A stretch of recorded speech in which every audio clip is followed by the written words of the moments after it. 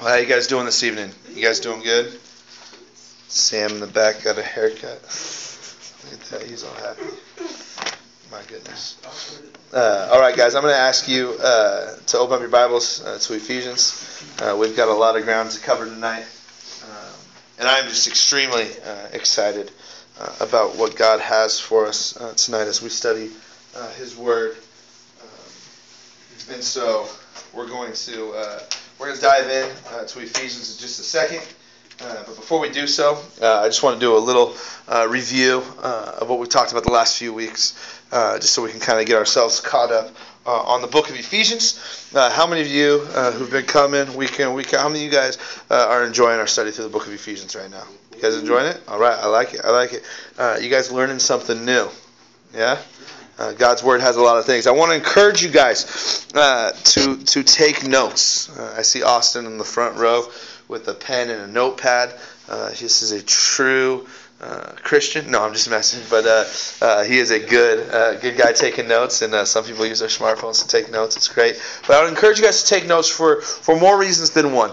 Not just because I think what God's Word has to say is good, but also because I want us to be able to remember the things that God has for us through His Word. And an easy way of remembering things is by writing things down. I also want you, as we ran into this last week, questions arise. And at sometimes we're going to be able to have the opportunity to break out into a time of question and answer. But other times we're going to be just running head speed. And so I want you guys, if you have a question or a question arises, please write it down, because we want to try and do our best to answer all the questions that you guys have. And when I say do our best, sometimes we won't have the answer right away. Sometimes we won't even have the answer after service. But I'll be the first one to tell you I don't have all the answers, and I would never claim to have all the answers. I know, I'm sorry, Sam. But we're going to...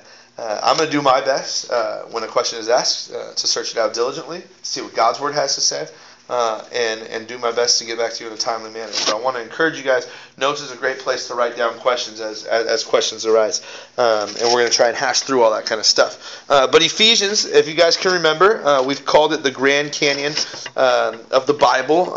It is an epistle that gives us a beautiful view of our life, both before Christ and after Christ, and just from the beginning of our life to the end of our life. We can see what the Christian life is to look like.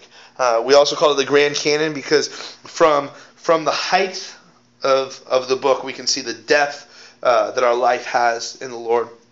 We can see how wide our life can be in the Lord, and it just gives us this beautiful, beautiful image of what God has for us in our lives. That being said, the theme of this book, John, I think it's on the slides.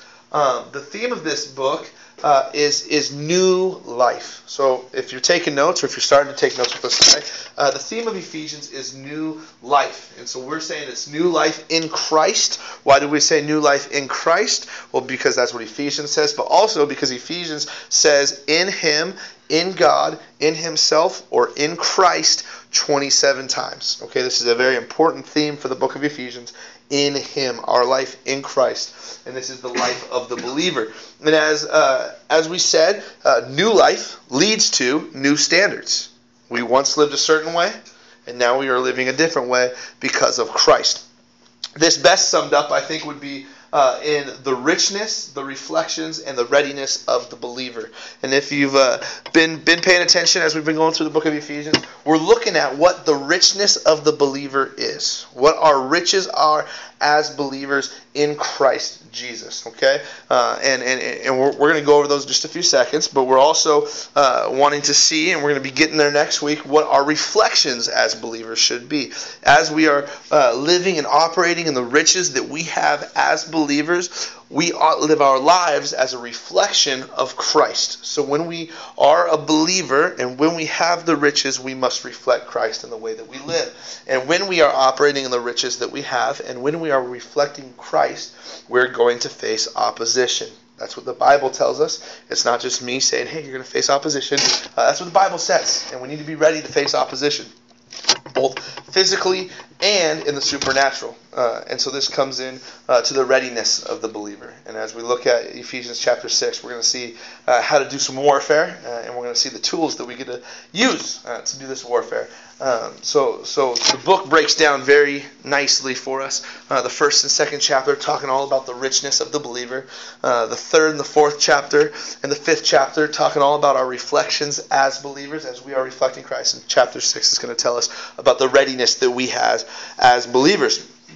So, last week, in our richness of the believer little portion of this, 2 weeks ago, we looked at what our riches as a believer are. And we had 5 riches that we could see in Ephesians chapter 1, verses 3 on. And these were as follows. First off, we are chosen. Second off, we are adopted. Third off, we are accepted. Fourth, we are redeemed. And fifth, we are forgiven. And if you weren't here to hear what these are, if some of these may raise questions in your mind, it's a good thing we record our sermons. And so if you want to hear what those 5 things truly are, you can get the sermon and listen to it and take notes on it and say, hey, I got even more questions at the end of it. Because if you guys know, we have a lot of questions at times as we look at God's Word. But God's Word is always faithful to answer those questions, so that's good. Last week, we looked at our resurrection as a believer. In our lives, we are in need of resurrection. And I would say, because I know the majority of you, we were all in need of a resurrection at one time. And we looked last week about how we were dead, and how we were dead in our sin. And how our life was eternally separated from God. We had no chance of hope. We had nothing because we were dead in our sin. We were dead in our transgressions. But, this is the key phrase I wanted us all to walk away with last week, but God. Theologically, one of the greatest statements in all of Scripture. But God. And verse 4 starts out with, but God. And what does God do? He loves us with His love. That's really cool how verse 4 says that. With the love that He has towards us, He loves us. And then it goes on to tell us what He did for us, and He gives us new life. We are made alive in Him. Okay? So these are the things that we have as believers, our richness as a believer. Hey, we have these riches, these spiritual blessings, those 5, the spiritual blessings that we have, and also we have been brought from death to life. That's pretty rich. That's pretty rich. So tonight we're going to do just another thing as we're wrapping up our first portion of the book, as we're looking at the richness of the believer. We're going to be looking tonight at our reward as a believer. So if you're taking notes, the title of tonight's message is Our Reward as a Believer. And I just want us to realize, and I want to recap, and we're going to continue to recap as we go, because Ephesians chapter 2 is jam-packed. Is jam-packed with a bunch of things that we need to apply to our lives daily. But we need to realize that we were dead, but God came, and now we are made alive in Christ. And this made alive, this but God, can really be broken down multiple ways. It's what God has done in us. It's what God has done for us. It's what God has done through us. And it is what God has done among us. Okay? So what God has done in us, for us, through us, and among us. And we can see these broken very easy for us in Ephesians chapter 2, verses 1 through 4. It's all about what God did in us. He brought life to death. What God has done for us, verses 5 through 9, as we're going to recap just a little bit tonight. Verse 10 is what He did through us. We are His workmanship. That word workmanship in the Greek is poema. What do you think we get from the word poema for today? Poem, okay? And it is we are a poem for the Lord, and we are His masterpiece, okay? And we are a work in progress. And then we'll look tonight in verses 11 through 22 of chapter 2, what God is doing among us. So verses 1 through 10, as we remember last week, verses 1 through 10 are about us as individuals. In our lives as believers, verses 1 through 10 are about us as individuals. But as we look at 11 through 22, it's going to be about us together as the body of Christ. Does that sound good? Us together. How many of you guys think unity is a good thing? You guys think unity is a good thing? Josh says maybe. Yeah. Josh is going to be getting married soon, so unity is a big thing. Here we go, guys. Open up your Bibles with me to Ephesians chapter 2, verse 11. When you get there, let me know by saying holla. All right, and if you're not there yet, say hold up. All right, Ephesians chapter 2, verse 11. I'll give you all 5 seconds. Come on, Austin.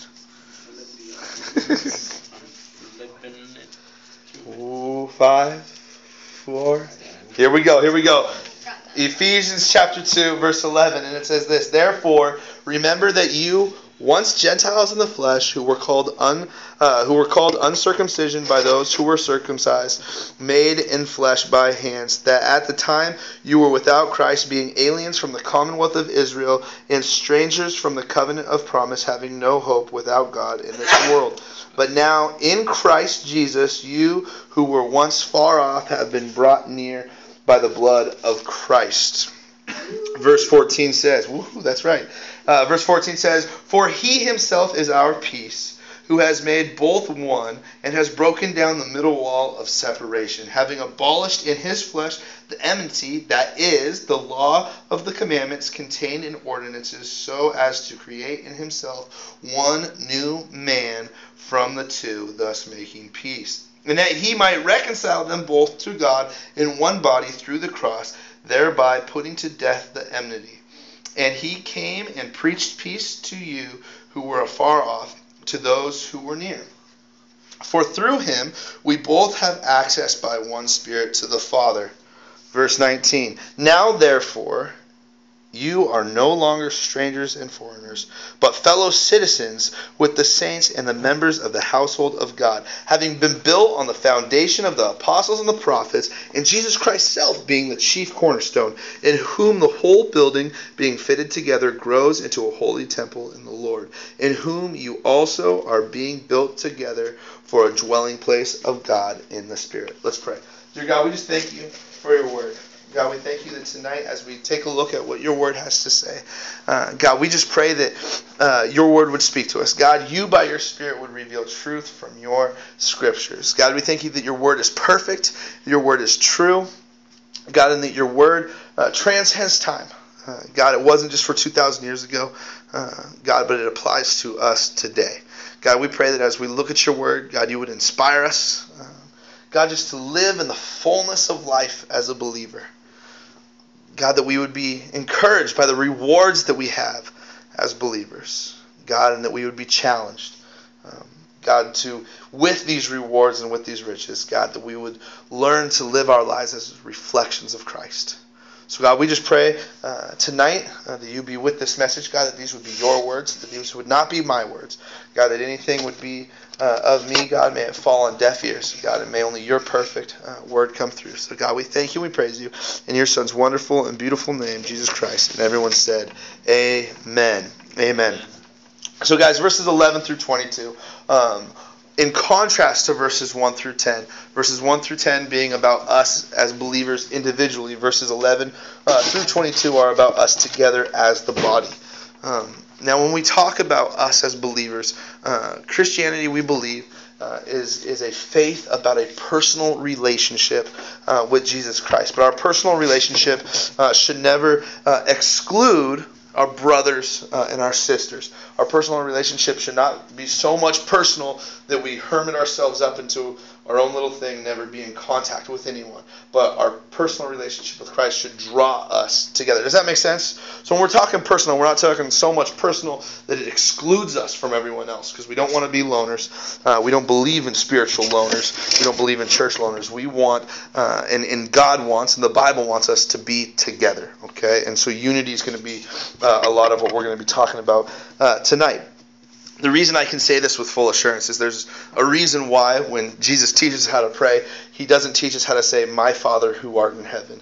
He says, our Father. Okay? We as believers, our Father. And so this is important. And as you are going to see tonight, when we look at verses 11 through 22, we're going to see unity throughout. Now, when we look at verse 11, how many of you guys love God's Word? By a show of hands, let me know if you love God's Word. Praise God. Every hand went up. That's good. Okay, we're on the right track. How many of you guys know when we see a specific word in the Bible, we have to ask ourselves a question? Okay? When we see what word? If I say verse 11, what word do you think we must ask the question? Therefore, okay? When we see the word therefore, what is a question that we should ask ourselves? Yeah, what is it there for? And so, verse 11 starts out with the word therefore. Therefore, so goes back to verses 1 through 10. Excuse me. We were dead, but since we've been made alive in Christ with this new life, we now do this. That is what the therefore is. You were dead, but now you're made alive in Christ, so because of that, do this.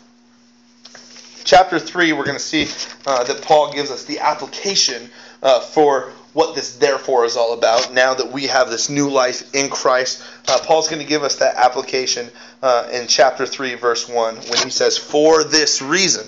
But we're not going to steal next week's thunder, so we're going to just continue on into chapter 2. But before moving on, we need to realize the weight of from dead to life. Okay, this is a very important change. It's an important shift. The entire history of the world rests on this from death to life in what Jesus has done for us. So it's always wise to take a look back. Take an inventory, per se, of our spiritual life.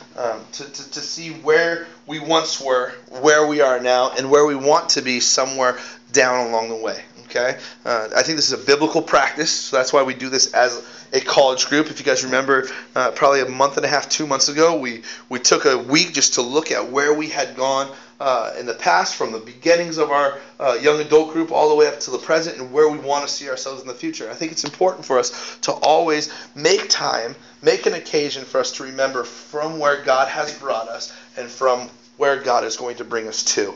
And the children of Israel did this. They did what was called raising a stone of remembrance, or an Ebenezer stone.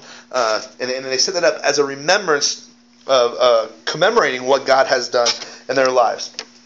And so I think we need to do this. And when we look at verses 11 through 13, this is a great opportunity for us, because verse 11 starts with therefore. So in our lives, as we wake up tomorrow, we must wake up and think to ourselves, therefore, I was once dead, and now I am alive, and now I can live my life in Christ. And it's pretty cool.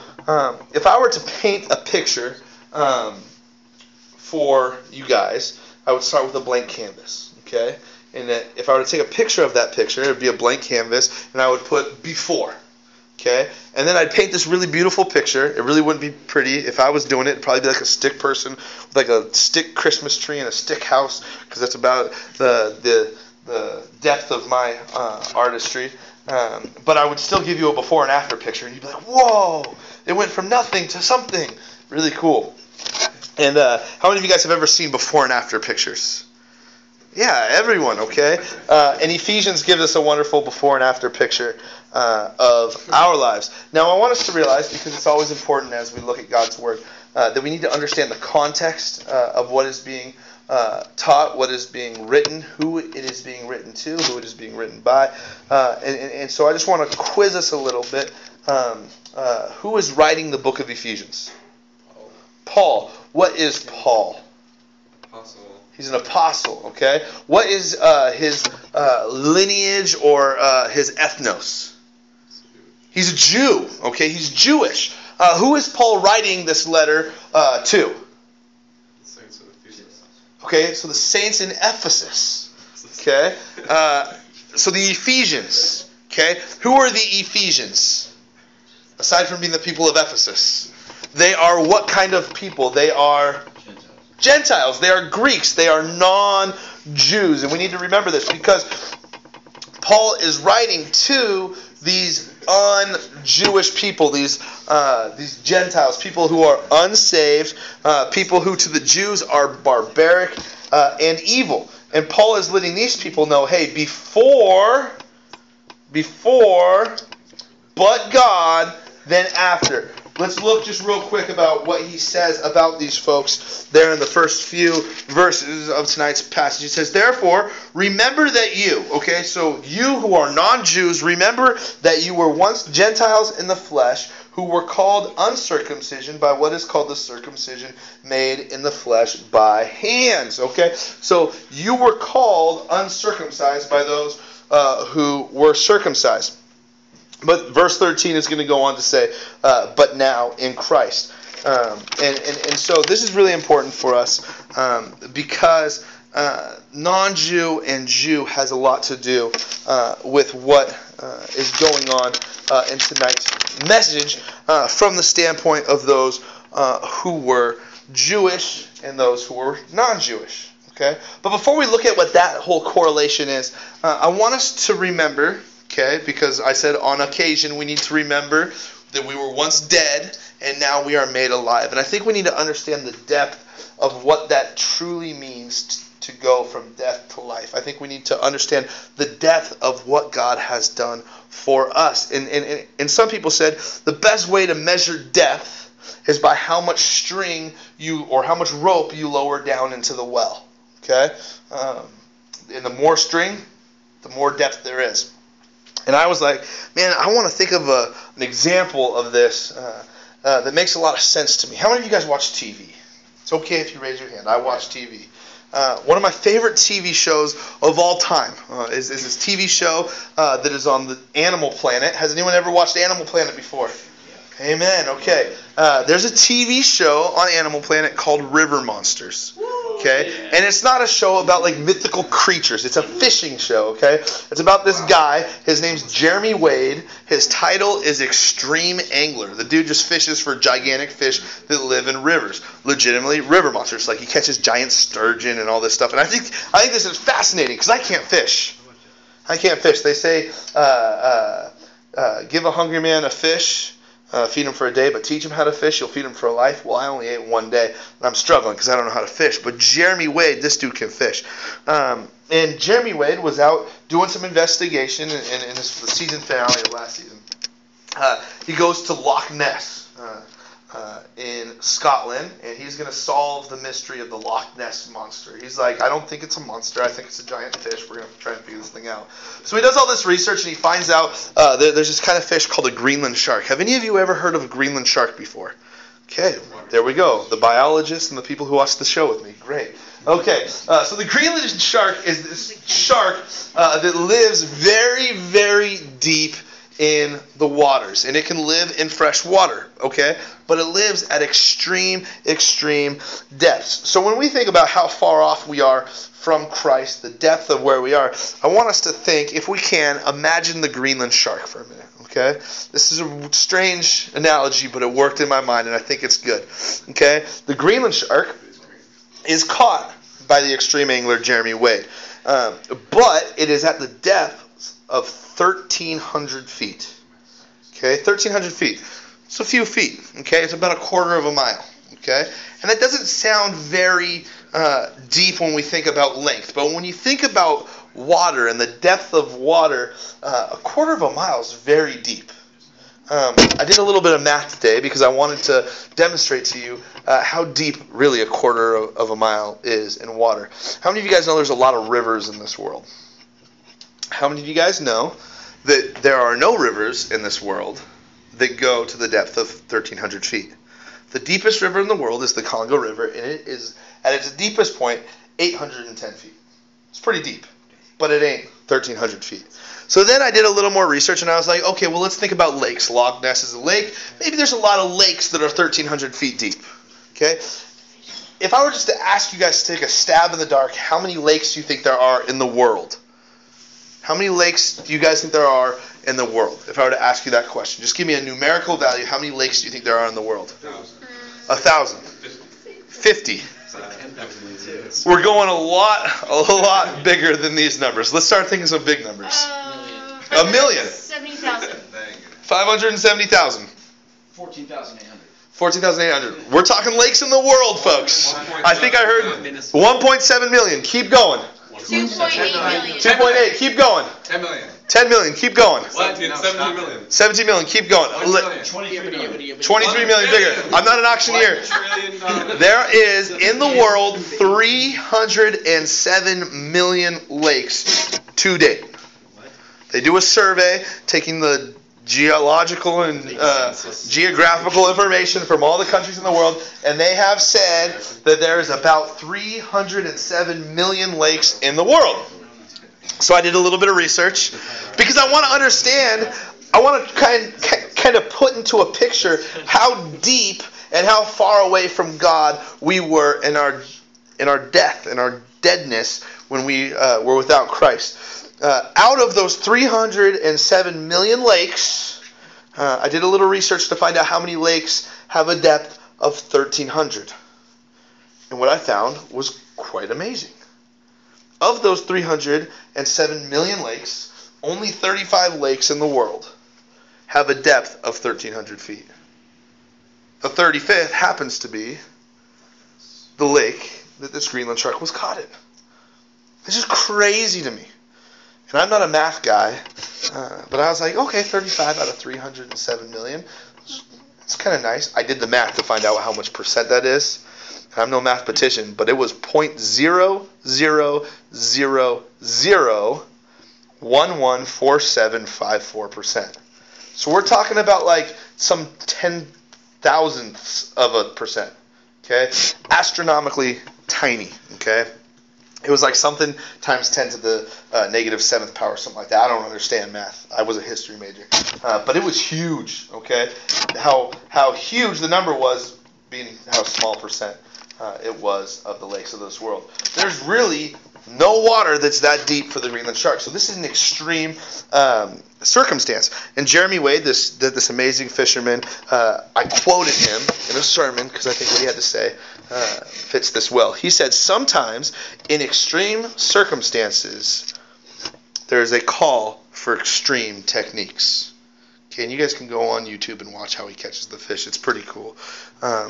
But when I think about our depth away from Christ, how many of you guys would say our deadness in sin is an extreme situation? Okay? Yeah, let's think about it literally. Once you live, and if you just stay dead in sin, what is the ultimate outcome of that life? An eternity separated from God in a place called hell. Okay? Which is really only a holding tank for a place called the lake of fire, which is even worse. Okay? That's a pretty extreme circumstance. But God does some things, and He uses some extreme techniques. Actually, one technique. And I think summed up best, this technique is the cross. Okay, the depth of our lostness made cause for the most extreme of solutions, and that was the cross. And what Jesus did upon the cross was He shed His blood. And as you can see in verse 13, we were afar off, but because of Christ's blood, we are drawn near. And I think that's really cool. And as I saw Jeremy Wade reel this shark from 1,300 feet back up into the boat, cranking. We're talking about a quarter mile of line with a multiple 100-pound shark on the other side. Cranking. Yeah, hours. No, just one hook. It's crazy. And he's just bringing it up. Spending copious amounts of time. You know how long it took for the hook down to get down to the bottom of the lake? Over 5 minutes of just dropping with weight. Just boom. It just keeps going. So he's bringing this thing up. And I realized, my goodness, that seems extreme to me. But then when I think about what God did for us, it just blows it out of the water.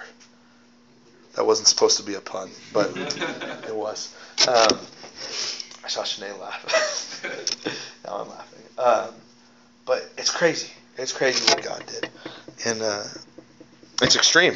And I think it's cool that we serve an extreme God. The diagnosis of all people without Christ is our lostness is deep. Verse 12 says it very clearly for us that we have no hope. In our deadness, in our lostness, in our sin and our transgressions, we have no hope, and we are without a God.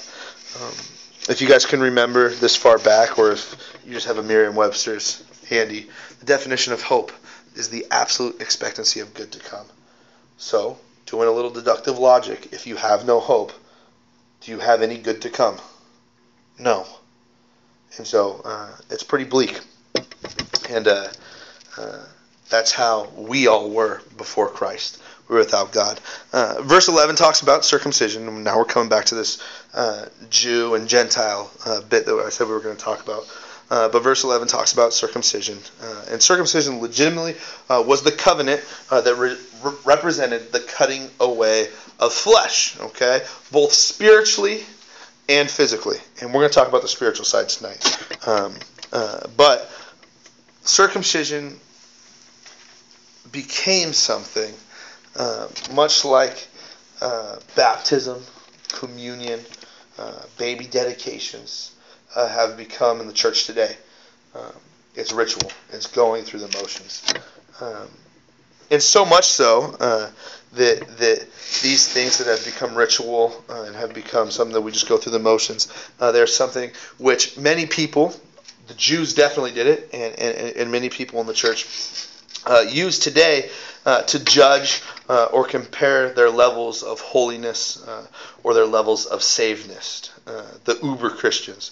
How many of you guys, I know this happened to me before, but I've been talking to someone and I'm like, okay, I think this person knows Jesus, you know. So I just say, hey, do you know Jesus? How was your personal relationship with Jesus Christ? And they're like, oh, well, you know, I was baptized when I was 5, you know. Have you guys ever had a conversation with someone like that? Well, I was baptized when I was 5. I had my first confession, you know. And all this thing, it's all about based on what they had done rather than their relationship. And then so they beat around the bush, and then you say, well, hey, are you just following Jesus or are you having a good time? Well, I've been going to church since I was 2. My grandma brought me, and I've been going to church my entire life. But what it boils down to is do you have a personal relationship with Jesus Christ? Or is going to church, is taking in communion, is getting baptized? Are these all just rituals and going through the motions? Much like the children of Israel. Circumcision was a great thing because it meant they were going to be able to have a relationship with God, but it just became a ritual to them. And so often we trust rituals and religion more than we trust relationship with God. I want us to understand that. So often we trust rituals and religion more often than we trust our relationship with God. And what is the reason for this? It's summed up very well in these 3 words. Relationship requires repentance. Why do we so often trust religion and rituals over a personal relationship with God? Is because relationship requires repentance. And on the flip side of that, religion and rituals, they're just going through the motions. If you want to get your gold star for the week, hey, live however you want. Show up to church on Sunday so everyone can see you being holy, and then go live however you want. It's just going through the motions. It's religion. It's ritual. But God desires a personal relationship, and relationship requires repentance. And there's a big difference in the two, as you can very obviously tell. And for the Jews, they started trusting the rituals rather than the relationship. And you might be asking yourself, well, what does this have to do with us today, Jews and non-Jews? Hasn't Christ covered that? Well, yeah, we're going to talk about that tonight, but there was a huge difference back in the day between the Jews and the Gentiles because of circumcision. Circumcision was a big deal physically back in the day. In order to know the one true God, one had to become a Jew. Okay, one had to be circumcised. If you wanted to have some sort of relationship with God or know the one God, you had to be made a Jew. You had to become circumcised. This was a debate in early Christianity. You can read about it all in Acts. Some people said, hey, well, these people who are Gentiles who have given their heart to Jesus, they need to become circumcised. Others said, no, hey, Jesus did it all. Jesus himself said salvation was for the Jews. When he's talking to the Samaritan woman, she says, well, you Jews, you guys say worship in Jerusalem, but we worship in the synagogue of our fathers. But Jesus said, hey, salvation is for the Jews. Okay? The Jews were a very special people back in the day. In Romans chapter 9, Paul tells us that the Jews had the benefits before Christ. These benefits being they were adopted, they were able to see the glory of God, they had covenants, they had God's promises, and they had the law. Jews had the advantage. And Gentiles, like all those in Ephesians for the most part, or in Ephesus, most of these in Ephesus were Gentiles and Greeks. They had no advantage. They had nothing. They were so far off, just like we were before Christ. We had no advantages like the Jews had. Okay, but something important happened. Okay, and that's Jesus. So unlike the Jews, the Gentiles, and us, which because I think for the most part, if not all of us, we are not Jewish. We were without the hope of a Messiah. We had no hope. We had no God. When the Jews, when it got bad for them, they had the hope of Messiah, but Gentiles did not. We were lost. We were hopeless. And lost and hopeless to me, this is just a side note, that's it's very reminiscent of our culture today.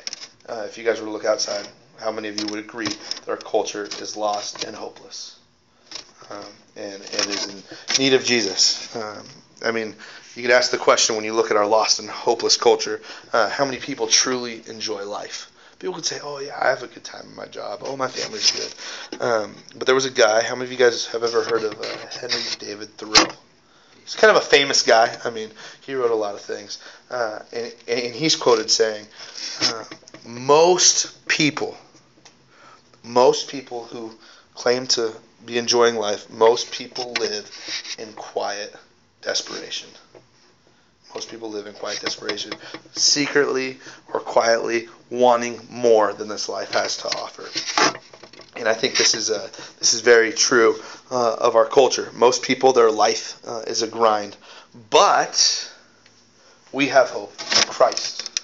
So much like the Jews and the Gentiles who were hearing this message, they needed to hear, hey, we have hope in Christ. Christ has come and has done something for us. Verse 14 states, but now, okay? But now we have new life as believers. We have new life in Christ. We have rewards as a believer, okay? Verse 14 talks about the middle wall of separation being broke down. How many of you guys know what the middle wall of separation is all about? How many of you guys know what that means, or is that just a verse that when you look at, the middle wall of separation being broke down, you just continue reading because you have no clue? What's that? Okay. Josh says that a curtain. Joel, you were saying, yes, I just keep reading, or yes, you know what we're talking about? I agree with Josh, yeah. Okay, you're agreeing with Josh. Awesome. Okay, so we're going to talk about what this middle wall of separation is all about. In the Jewish temple back in the day in Jerusalem, it was broken into some different parts. There was a part for the Gentiles. Then there was a part for those who were Gentiles who were converting to Judaism. So it was kind of like the emergency room where these Greeks were getting circumcised at any age. So we're talking like 35-year-old guys and babies who are Greeks becoming circumcised. And then after your section for the proselytes, which that's what those were, it goes to the Jewish women. Then the Jewish men are able to assemble. And then the furthest point away was the Holy of Holies. And so in order for a Gentile to become a Jew, they had to go through a ceremony, a ritual with a rabbi in order to make them Jewish. And this was called, in English, the ceremony was called the making near. Okay? Making them nearer to God. Now, posted all throughout the court of the Gentiles were signs saying, hey, if you're caught sneaking in or caught going past, you're going to be killed. Okay? And so this was a very big deal for people back in the day. If they wanted to get closer to God, they had to go through all these different things. And in the Holy of Holies, which is where God dwelt, they were only able to go there once a year, and it was only one person once a year who had to go through all this ceremonial stuff in order to get there first. And he'd go in and he'd just spend a few moments with God and make sacrifice for all the nation of Israel, and then he'd go back out. And if something went wrong and he died, then they just had to pull his dead body out. Okay, so this was a big deal. It was a lot of walls that had to be gone through. But verse 15 tells us that Jesus fulfilled all these things and breaks down the walls. Jesus said, I did not come to destroy the law. I didn't come to remove the law, but I came to fulfill the law. And then we see here in Ephesians that Jesus came to abolish the law. So what does this mean? And what this means is Jesus fulfilled the moral law, the moral codes of the law. And in that perfection of fulfilling the moral law, he removes the need for us to take place in the ceremonial laws. Okay, the ceremonial laws no longer apply to us. Hey, there's still some good stuff to live by in there, but those do not apply to us. They are not required for our salvation because Christ fulfilled the moral laws, thus giving us freedom. So in doing this, Jesus brings together the two, both Gentile and Jew, to form the church, one body. John 17, Jesus prays that we would all be one in him, just like he and the Father are one. And we're just going to speed up because I know we're getting to the end of tonight's time, but as we're going verse to verse, verse 16 talks about reconciliation.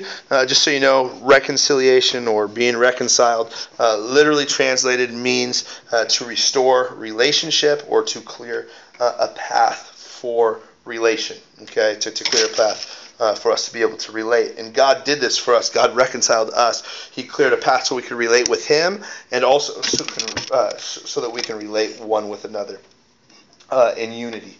The early church was something that was very countercultural. You would never see man and woman in the same place meeting publicly. You would never see slave and free person meeting in the same place publicly. You would never see Jew and Greek meeting in the same place publicly. But they did this daily. This was countercultural. So countercultural even that Peter himself was against this. He said, hey, we don't want to have Gentiles here. This is a Jewish thing.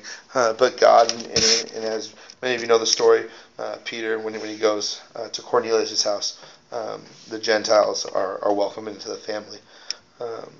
And so this is why we, as Hillside Christian Fellowship, we like a multi-demographic group as a church. We like people of all walks of life. In today's modern culture and today's modern church planting culture, it's, hey, we're going to find a specific demographic and we're going to reach out to that demographic, and our church is going to be all that demographic. I'm going to go to the skinny jean part of Portland, and those are going to be everyone from my church. I'm going to go to the place where everyone's hair is this certain style. I'm going to go to the place where people sing this kind of songs. I'm going to make that kind of church. And that's not how we are at Hillside. That's not how we are at Ekklesia. We have people from all walks of life. We have people in suits sitting next to people with pink hair. It's awesome. And I don't think there's anyone in here with pink hair, but I still like you if you have pink hair. And so we like the unity that we can have. As we continue on, verse 18 tells us that we, both Jew and Greek, we have access unto the Father through the Spirit. Now, verses 19 through 20 are going to break down the now for us, before and after, the now. And you guys can go through and reread those on your own time.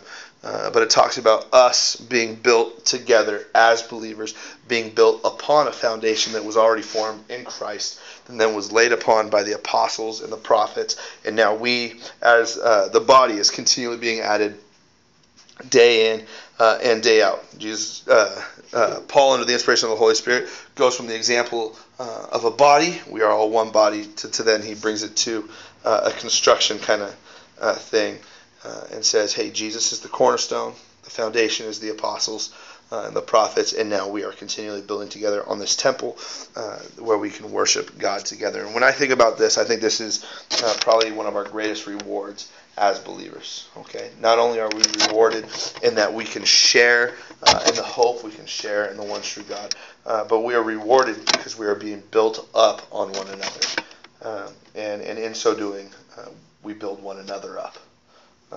And so I think that's a great reward, that we can do this together. We're never alone. We don't have to go at life alone. We have brothers and sisters. And so if we were to look around the room, look at your brothers and sisters and realize, hey, you don't have to go through it alone. You can go through it together. That's God's plan. That's what God wants us to do. And we can be rewarded in that we're not alone. And that Christ is with us at all times, but also he built the church so that the church could have unity, and that we could all be together. So with that being said, I know that's a lot of information, and we're going to continue to hash these things out as we look through the book of Ephesians.